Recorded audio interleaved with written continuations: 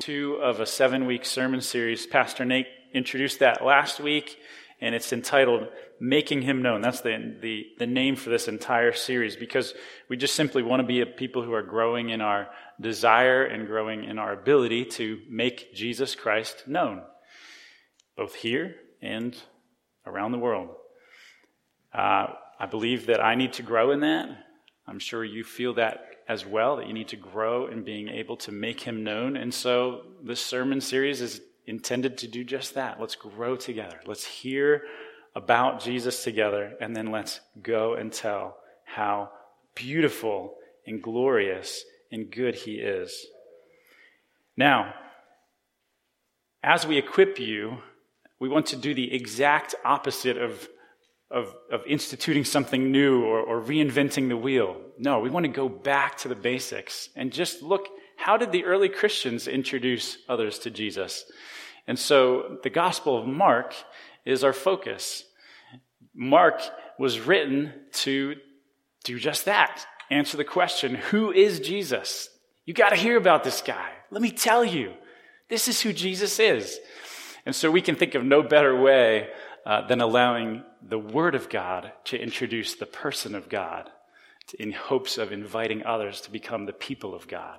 And so we're just going to step right back into that again today. We're here to learn from Mark what some of the very first Christians learned. We're here to reflect on and respond to these first-person, original eyewitness accounts of Jesus Christ that have literally been changing human history ever since he walked the face of the earth. So we're just about to hear 4 scriptures read. Our main 2 texts will be from Mark. So Emily's going to read a longer section, Mark's introduction to who Jesus is. John is going to read a section of Mark chapter 2 that just links right in with that same theme. And then Don's going to come and read to us from Hebrews 1. And then Kathy's going to read to us from a beautiful passage in Isaiah that really describes Jesus in a very, very special way. So I can't wait for you to hear that. But as you listen, just try to pretend you don't know who Jesus is. That is extremely difficult in our culture. Everybody thinks they know who Jesus is. But let's try to just put that aside and for a moment allow the Word of God to prompt this question in us. Who is Jesus? Who is he? Let's let the Word of God answer that question. So Emily, if you would come up and read Mark chapter 1 to us, that'd be great. Mark 1, 1 through 20. The beginning of the gospel of Jesus Christ, the Son of God. As it is written in Isaiah the prophet, "Behold, I send my messenger before your face, who will prepare your way, the voice of one crying in the wilderness, prepare the way of the Lord. Make his paths straight." John appeared, baptizing in the wilderness, and proclaiming a baptism of repentance for the forgiveness of sins. And all the country of Judea and all Jerusalem were going out to him, and were being baptized by him in the river Jordan, confessing their sins. Now John was clothed with camel's hair, and wore a leather belt around his waist, and ate locusts and wild honey. And he preached, saying, "After me comes he who is mightier than I, the strap of whose sandals I am not worthy to stoop down and untie. I have baptized you with water, but he will baptize you with the Holy Spirit." In those days, Jesus came from Nazareth of Galilee, and was baptized by John in the Jordan. And when he came up out of the water, immediately he saw the heavens being torn open, and the Spirit descending on him like a dove. And a voice came from heaven, "You are my beloved Son. With you I am well pleased." The Spirit immediately drove him out into the wilderness. And he was in the wilderness 40 days, being tempted by Satan. And he was with the wild animals, and the angels were ministering to him. Now after John was arrested, Jesus came into Galilee, proclaiming the gospel of God, and saying, "The time is fulfilled, and the kingdom of God is at hand. Repent and believe in the gospel." Passing alongside the Sea of Galilee, he saw Simon and Andrew, the brother of Simon, casting a net into the sea, for they were fishermen. And Jesus said to them, "Follow me, and I will make you fishers of men." And immediately they left their nets and followed him. And going on a little farther, he saw James, the son of Zebedee, and John, his brother, who were in their boat mending the nets. And immediately he called them, and they left their father Zebedee in the boat with their hired servants and followed him. Mark chapter 2, 13 through 17. He went out again beside the sea, and the crowd was coming to him, and he was teaching them. And as he passed by, he saw Levi, the son of Alphaeus, sitting at the tax booth, and he said to him, "Follow me." And he rose and followed him. And as he reclined at the table in his house, many tax collectors and sinners were reclining with Jesus and his disciples, for there were many who followed him. And the scribes of the Pharisees, when they saw that he was eating with sinners and tax collectors, said to his disciples, "Why does he eat with tax collectors and sinners?" And when Jesus heard it, he said to them, "Those who are well have no need of a physician, but those who are sick. I came not to call the righteous, but sinners." Hebrews 1, 1 through 3. Long ago and at many times and in many ways, God spoke to our fathers by the prophets. But in these last days, he has spoken to us by his Son, whom he appointed the heir of all things, through whom also he created the world. He is the radiance of the glory of God and the exact imprint of his nature. And he upholds the universe by the word of his power. After making purifications for sins, he sat down at the right hand of the Majesty on high. Isaiah 40, 9 through 11. Get yourself up on a high mountain, O Zion, bearer of good news. Lift up your voice mightily, O Jerusalem, bearer of the good news. Lift it up and do not fear. Say to the cities of Judah, here is your God. Behold, the Lord God will come with might and with his arms rolling for him. Behold, his reward is with him, and his recompense before him. Like the shepherd, he will tend his flock. In his arms he will gather the lambs and carry them in his bosom. He will gently lead the nursing ewes. Thank you for your patience. Mark's Gospel. The Gospel of Mark is written to answer the question I posed. Who is Jesus? Who is Jesus? If you want to know who Jesus is, read the Gospel of Mark. All of Scripture reveals Jesus, but Mark doesn't waste a drop of ink in getting to the point. He is off to the races in Mark chapter 1, introducing us to Jesus. And so if you want to introduce a friend or a family member or a small group to Jesus, this is a great way to do it. And so we're just simply going to read through the text of Mark 1 through 20 today, and we're just going to see how Mark introduces us to Jesus. We're going to see a lot of details, right? There's a lot of vivid details about folks testifying to who Jesus is. But these aren't just random facts on some kind of resume. They're actually all details that are skillfully woven together, presenting a unified picture of the royal authority and the compelling beauty of who Jesus Christ is. So starting in verse 1, the beginning of the gospel of Jesus Christ, the Son of God. I want to remind us that the individual Mark is introducing us to has a name. It's easy to skip over that, right? But Jesus has a name and he has a title. And names have meaning, right? So let's just be reminded together what the name Jesus means. The name Jesus means Jehovah is salvation. Jehovah is salvation. Now listen to the nuance. It doesn't just mean Jehovah brings salvation or Jehovah works salvation, but Jehovah is salvation. Jesus is the salvation of Jehovah. God doesn't just save by sending a third party or a representative. No, God himself is our Savior. And There's two names, right? Jesus Christ. Well, that's not first name Jesus, last name Christ. No, Jesus has a name and a title. I have a name and a professional title, right? I'm Ryan Hughes, physical therapist. That's my name and my professional title. And that's similar to how Jesus has a name and a title. So his title is Christ. And Christ means anointed one, the promised Messiah, the divine and royal Son of God. Now remember, in ancient Israel, you didn't get to be king by just saying, I'm king. You were anointed. You were anointed into the role of representing God to the people as king. And being anointed meant being filled with the Spirit of the Lord. It meant being filled with God's wisdom, with God's strength. And so who is Jesus? Just by his name alone and his title, Jesus Christ is the salvation of Jehovah. He's the anointed, royal, authentic Son of God. He's the promised Messiah, filled with the Spirit and anointed with the wisdom and strength of God. He's the promised Messiah. What does that mean? Mark's launching right into that in verse 2. As it is written in Isaiah the prophet.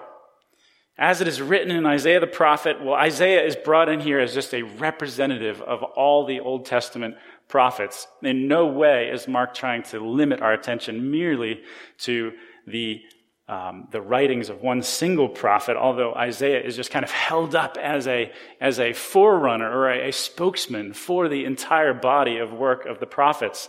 That's a big chunk of our Old Testaments, is it not?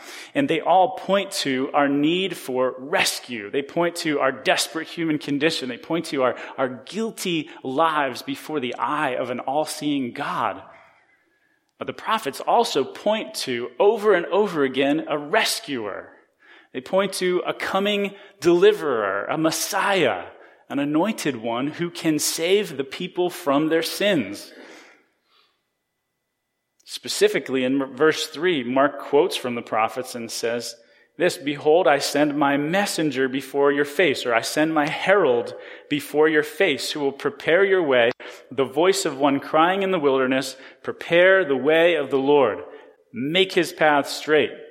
Now, of course, a big reason for that quotation is to set up the prophetic fulfillment of the ministry of John the Baptist.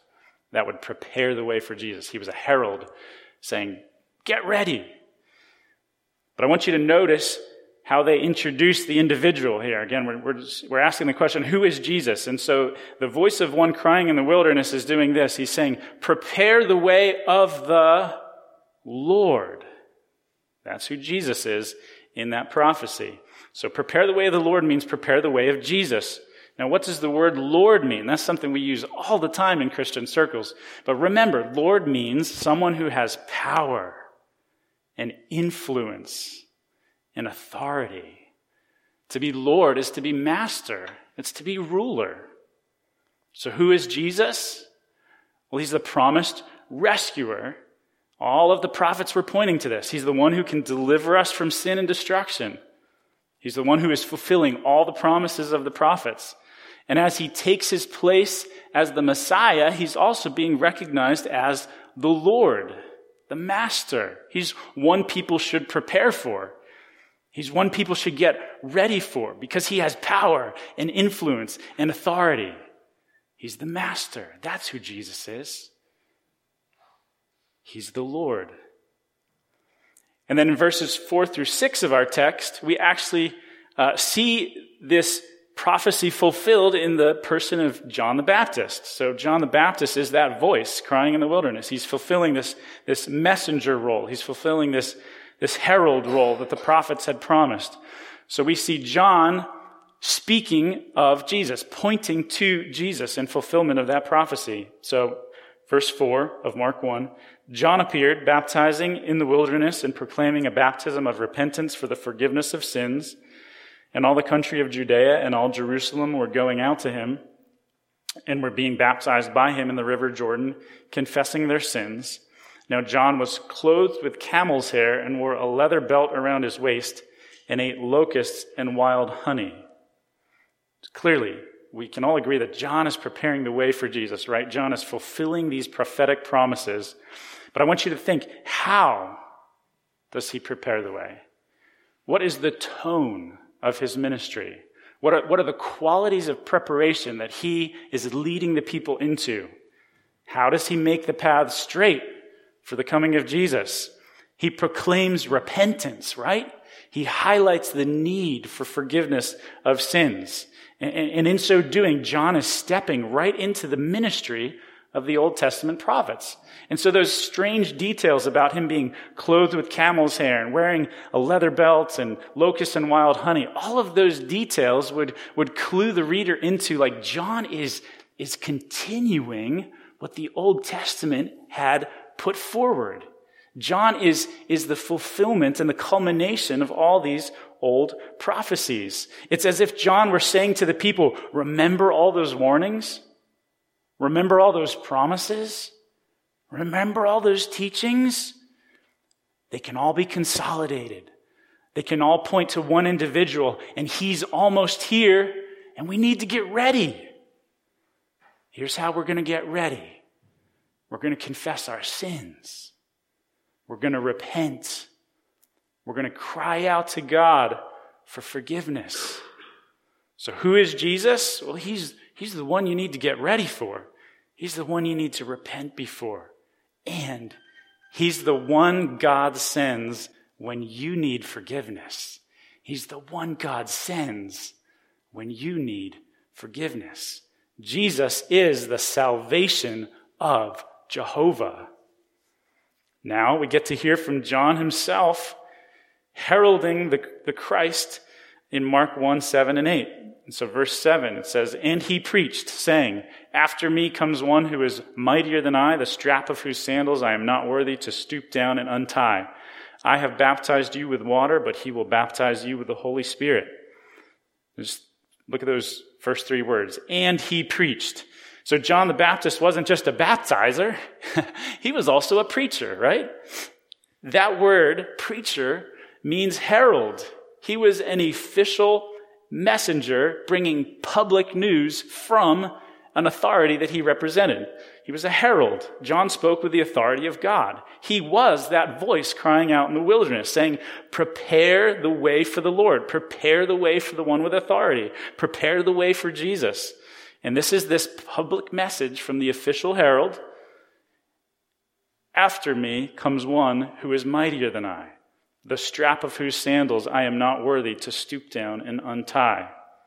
And what John is doing in that statement, after me comes he who is mightier than I, is he's trying to give us a sense of scale. He's trying to say, listen, we prophets are small and Jesus is big. We prophets are weak and Jesus is mighty. It's similar to what you might do if you wanted to tell somebody how big a blue whale is. Let's imagine someone's never seen a blue whale, but you draw them a picture. It's on paper, so it's not to scale. And you say, this kind of looks like a fish, but I want to explain more. Here's what I'm going to do. I'm going to draw a tiny little human next to this whale for reference. So if you were swimming here, you'd be this tiny little human next to this massive, powerful sea creature. So that tiny outline of a human shows the scale of how massive a real live blue whale is. That's kind of what John is doing here. He's trying to say, the prophets, they are a big deal. The prophets are a big deal, but compared to the mighty one who's coming, the prophets are lowly. The prophets are unworthy. Merely servants, merely heralds. The mighty one is coming. I can offer you this rudimentary forgiveness, and he can offer you the most complete forgiveness of all. I can immerse you in water as an act of faith and obedience, but he can immerse you in the Holy Spirit. I'm just a messenger, John is saying. I'm just a herald, but my message comes from a king, and the king will soon be here. So who is Jesus? Jesus is the mighty one whose impact and whose authority looms much larger even than the prophets. Jesus is the one who can immerse you in the Holy Spirit. And in verse 9, the herald, John, gets to meet the royal son, Jesus. The servant, John, gets to meet his master. So let's look at verse 9. In those days, Jesus came from Nazareth of Galilee and was baptized by John in the Jordan. And when he came up out of the water, immediately he saw the heavens being torn open and the Spirit descending on him like a dove. And a voice came from heaven, "You are my beloved Son. With you I am well pleased." That is such a beautiful moment of unity between God the Father, God the Son, and God the Holy Spirit. There's this perfect unity between the actions and words of Jesus Christ and all of the triune Godhead. This shows us that Jesus was not on earth acting unilaterally of his own accord. No. All of his words and actions were in full cooperation and fellowship with all that God is. The Spirit descended on him as a type of divine anointing. He's the Christ, the anointed one. And so as the Spirit was coming on him in a visible form, God was saying to the world, "This is my Christ. This is my anointed one. This is my beloved Son." And notice that the heavens were torn open and there was no herald involved. This was a message so important to God the Father, he did not send a messenger. He spoke directly over his Son, giving his direct testimony about Jesus. This is what God wants you to know about Jesus. "This is my beloved Son. With him I am well pleased. He is full of my Spirit." We are united in our purpose, our actions, our words. So who is Jesus? He's the Son that the Father loves. He's the anointed one, filled with the Spirit. He's the Son who pleases his Father. And he's the one who is united in fellowship with the Father and the Spirit. Now the Spirit, filling Jesus Christ, prompts him to take a particular action. Let's look at that in Mark chapter 1, verses 12 and 13. This might surprise us initially. The Spirit immediately drove him out into the wilderness. It's sort of funny, right? And he was in the wilderness for 40 days being tempted by Satan, and he was with the wild animals, and the angels were ministering to him. It's not so strange if you're part of a people who disobeyed God in the wilderness. It's not so strange if you're part of a people who trace back every evil to giving in to the temptations of Satan. Jesus in the wilderness was proving that he was the true Adam. He was the true Israel. Jesus was the true Son that pleased his Father in all things, even in the wilderness, even in confronted with Satan. The nation of Israel had been in the wilderness and failed. They grumbled, they disobeyed, they gave in to temptation. They did not please their heavenly Father. Jesus did. Jesus was tempted, and where Israel and Adam failed, Jesus prevailed for you, for me. Who is Jesus? He's the true and righteous Israel. He's the true and better Adam. Jesus is the one who always obeyed and pleased his Father. Jesus is the one who didn't buckle under Satan's temptations. Jesus is the salvation of Jehovah. Now, we're about to hear the testimony of Jesus himself. Let's look at Mark 1:14. Now, after John was arrested, that's a little detail kind of saying, all right, the ministry of John is over. After John was arrested, Jesus came into Galilee proclaiming the gospel of God and saying, I want you to notice something before we finish that verse. From a literary perspective, Jesus has not been quoted for a single word yet in Mark's gospel.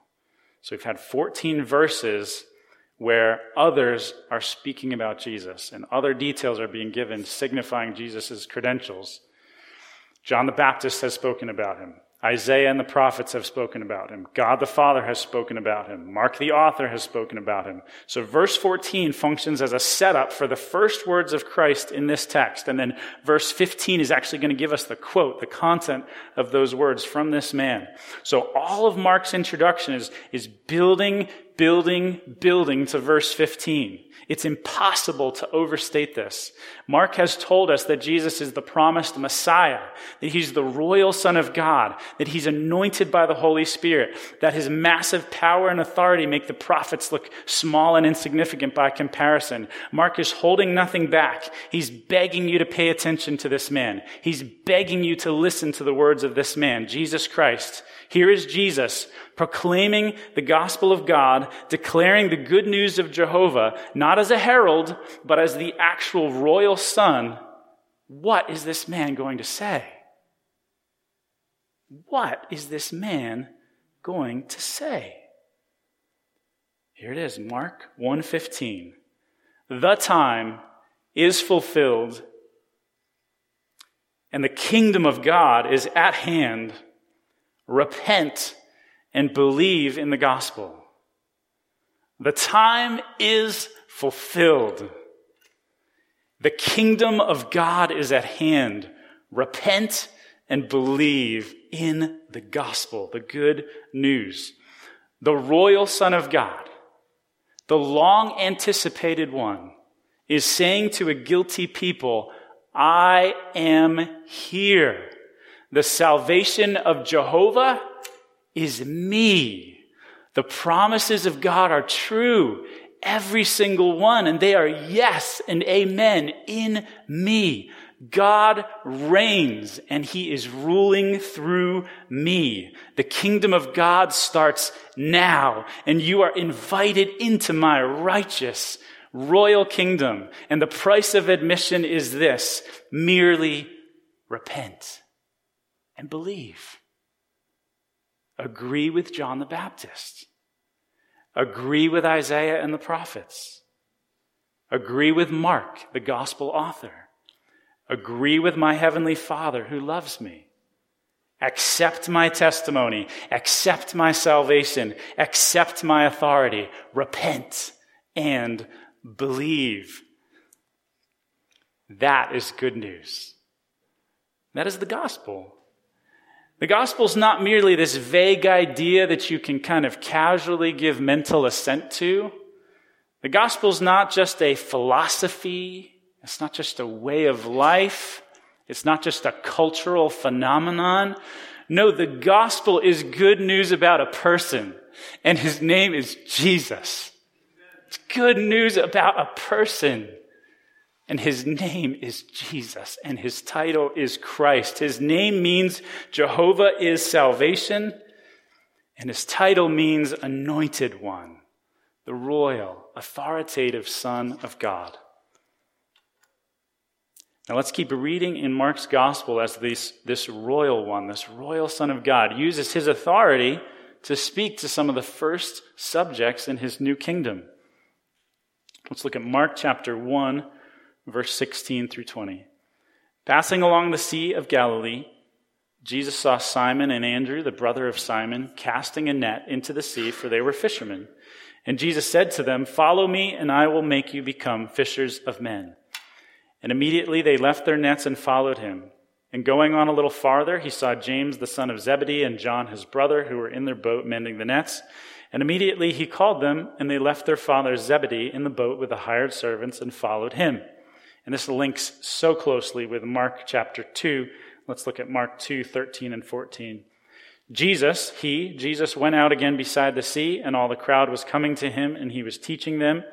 And as he passed by, he saw Levi, the son of Alphaeus, sitting at the tax booth, and he said to him, "Follow me." And he rose and followed him. Coming to Jesus rightly changes everything. Coming to Jesus rightly changes everything. So we need to be careful. If you think you've come to Jesus, but very little has changed about your life, be extremely careful. Perhaps you've not come to Jesus at all. Because when Jesus calls, everything changes. When Jesus calls, disciples answer. When Jesus calls, disciples come running. When Jesus calls, disciples drop things. John 10:27 says it this way. Jesus, as the good shepherd, proclaims, "My sheep hear my voice, and I know them, and they follow me." My sheep hear my voice, and I know them, and they follow me. It's really quite simple, isn't it? When Jesus changes a disciple's profession, they leave their old profession behind. When Jesus changes a disciple's family relationships, they simply follow his lead. Coming to Jesus rightly means simply just doing what he says, because he's the royal Son of God and he's the salvation of Jehovah in the flesh. I mean, to who else are you going to go? There's no one better to follow. There's no one better to obey. And following Jesus just simply means obeying his instructions. I think God wants to remind us of how simple that is today. Just simply doing what he says. And so I need to be asked this morning, perhaps you do as well, do you obey the instructions of Jesus? Do you obey the instructions of Jesus?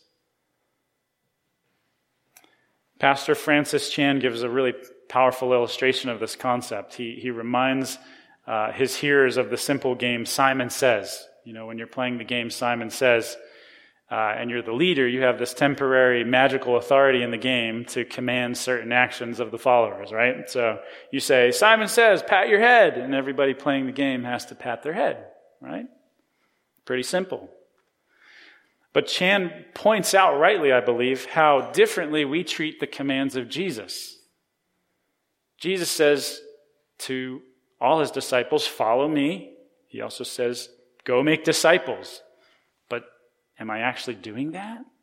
Are you actually doing that?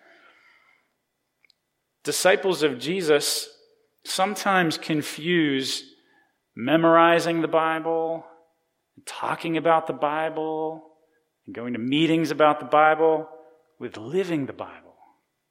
I just want to take that concept and apply it to the Gospel of Mark. Just imagine if James and John stayed sitting in their fishing boat with their dad when Jesus said, "Follow me." What if they memorized the command?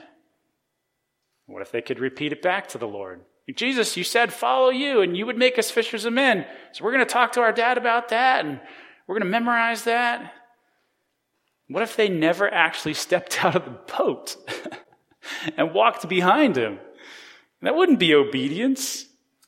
It's not obedience to merely read the commands of Christ. It's not even merely obedience to preach the commands of Christ.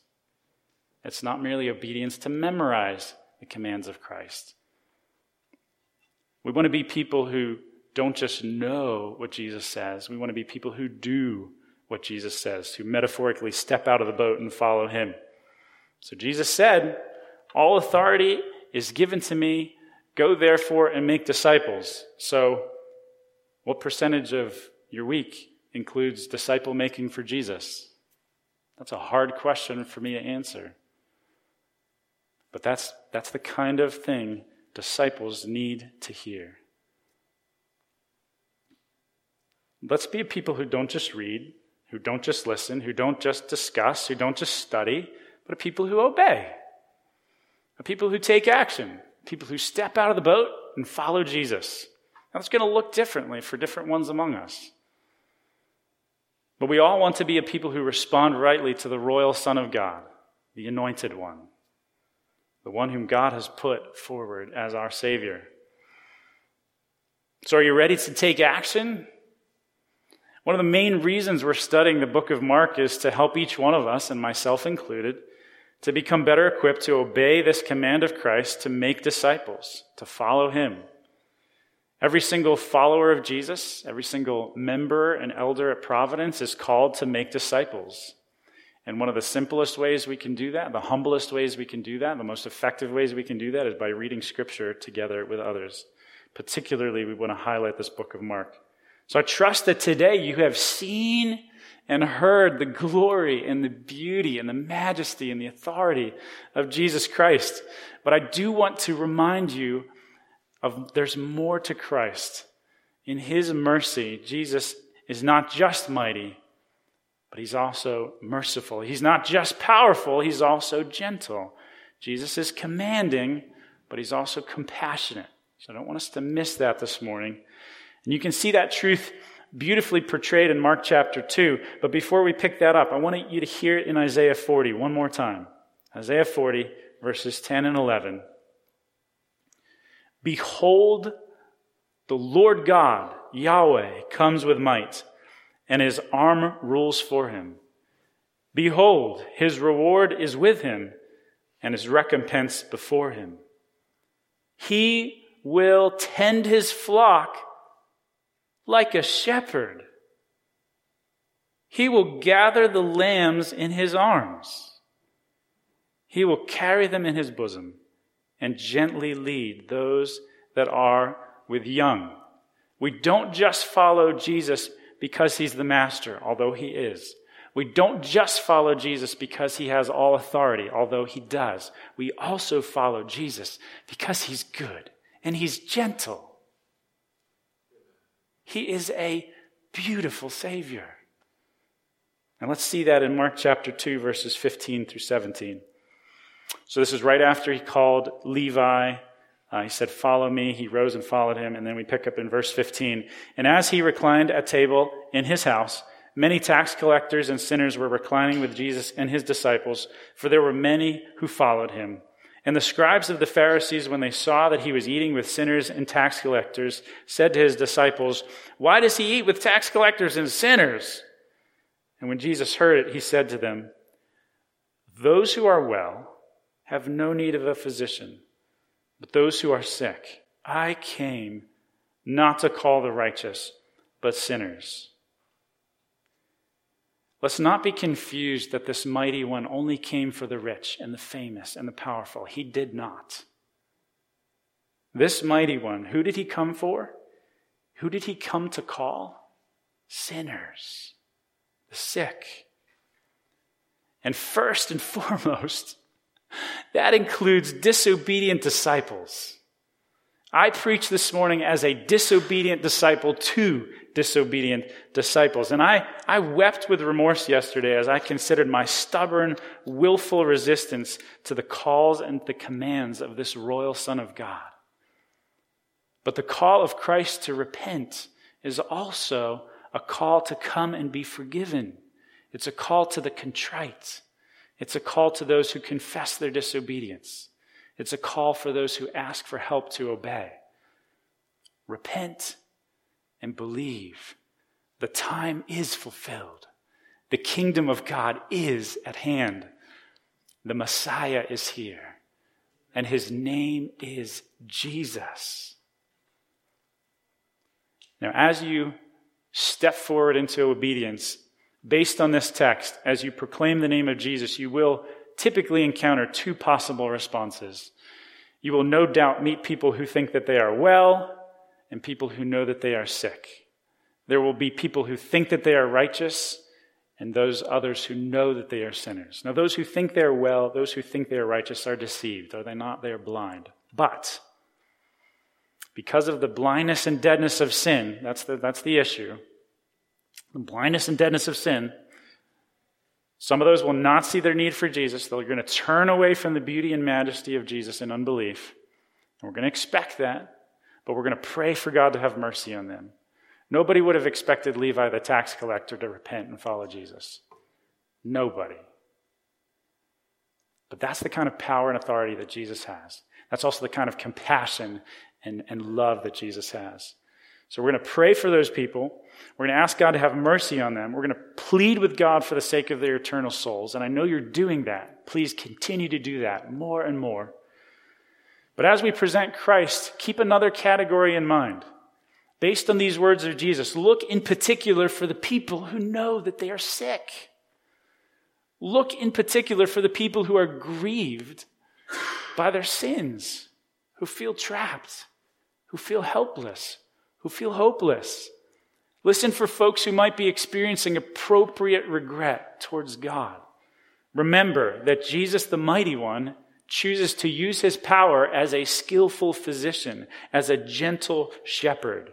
So those individuals in particular could be exactly who God is working in ahead of time, positioning them to ask earnestly for the salvation of Jehovah in the person of Jesus Christ. So who is Jesus? He's the Mighty One who came to heal the sick. He's the royal Son of God who has come to call sinners to repentance. He's powerful, but he's gentle. He's the only one who has the final authority to forgive sinners all the way to the core of their being for all eternity. So let's pray for opportunities to introduce Jesus to others. Let's confess our sins to our Master. Let's ask the royal Son of God to be at work in the world around us. I'm going to lead us in prayer to those ends, and then I invite you to follow me in public prayers of response.